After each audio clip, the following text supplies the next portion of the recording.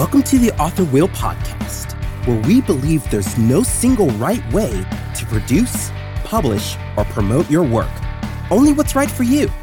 In every episode, we'll talk about common writing roadblocks and how to overcome them so you can keep your stories rolling.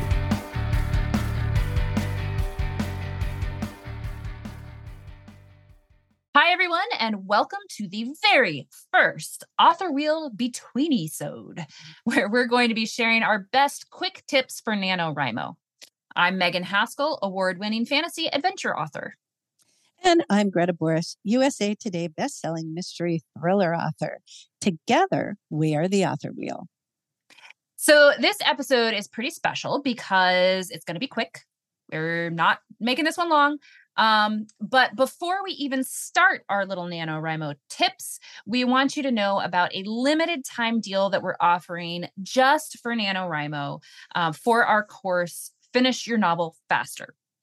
I think it's pretty clear what the course is about. It's about finishing your novel faster.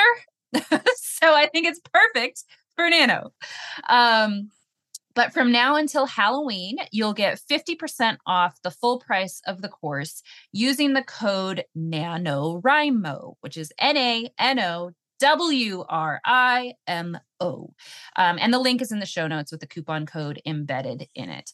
But in that course, basically, we're going to help you find time to write. We're going to help you build that writing habit and make it fun and gamify it so that you actually get those dopamine hits that keep you wanting to get back into your chair every single day, which is kind of important if you're trying to write 50,000 words in a month. Absolutely. And there's also some things in that course about optimizing your writing sessions that, like tips and tricks to help you really get more words on the page more quickly, which is what you are trying to do in November. So dig in and take a look at that. But now we are ready for our first tip. I feel like we should have music or a drum roll. Tip number 1. Yes. That was kind of like a drum roll. It was a giggle roll. Okay. Get your household ready. So, it's time consuming. NaNoWriMo is time consuming. And even if you're not exactly doing NaNoWriMo and you've just decided November is going to be a really productive month, these tips will still work for you. So let your friends and family know what you're doing. Tell people because, people will interrupt you. People will try to get you to make plans with them. People will try to get you to cook their turkey for them. People will try to do all kinds of things. And you got to let everybody know that you have this huge plan and get as many people on board to support you as possible. Communication is really, really key. If they don't know what you're doing and why, and the fact that you're trying to meet this goal, then they can't help you protect that time. They can't help you achieve it. And they'll get in your way without even realizing it. And it's not malicious necessarily. It's not, that they're trying to slow you down. It's just that if you don't say, hey, this is important to me. I need to be writing every single day. I need to get this many words written. Can you help me? Then they're more likely to, help you. And exactly. And not get cranky at you. Because if you don't tell them and then you got your nose in your computer all this extra time, you will find that friends and family can get cranky. It's happened to me. Yes. Okay. So then the next part of this, getting your household ready, is also put your writing schedule on the calendar for yourself so that you can find the time and say, okay, I'm going to write from 8 a.m. until noon, or I'm going to write from whatever that block of time is, because then that's an even more specific way to communicate it. Especially the people you live with, don't come bug me between 8 and noon unless you're bleeding out of your eyeballs. Something really sweet and thoughtful like that, you can say. And then one more thing. So we do have a friend who's done this. Some people cook ahead of time and make food and freeze single portions of food, plan their meals to make eating really, really simple so that you're not spending a lot of time on that. So that is the get your household ready tip. Yep. And then the tip number 2, which really tip number 1 was kind of 3 tips, but that's okay. We're not mathematicians.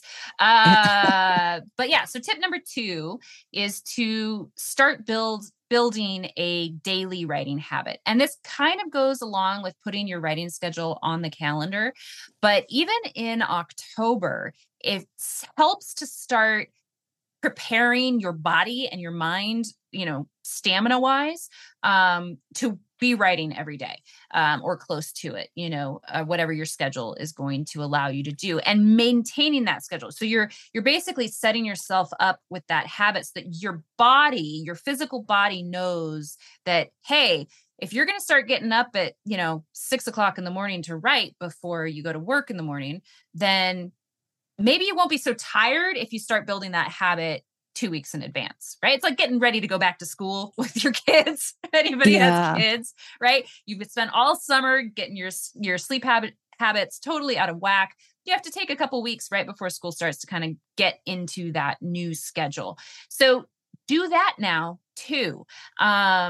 And even if you're not actively writing your first draft, you can be working on other things that will help you prepare. So whether that's your outline or your story Bible or just journaling or whatever, it doesn't matter. Just get yourself set and into that mindset of writing every day so that when November 1st comes around, you're ready to take off in a sprint. Good advice, Megan. Okay, that wraps up our first Between-isode for today. And stay tuned. Next week, we'll be talking about how to get your story organized before you start. Are you an aspiring author? Stop by www.authorwheel.com/stuff to download the top 5 writing roadblocks aspiring authors must overcome. Thank you for listening to the Author Wheel podcast, hosted by Greta, Boris, and Megan Haskell, edited by Jim Wilborn.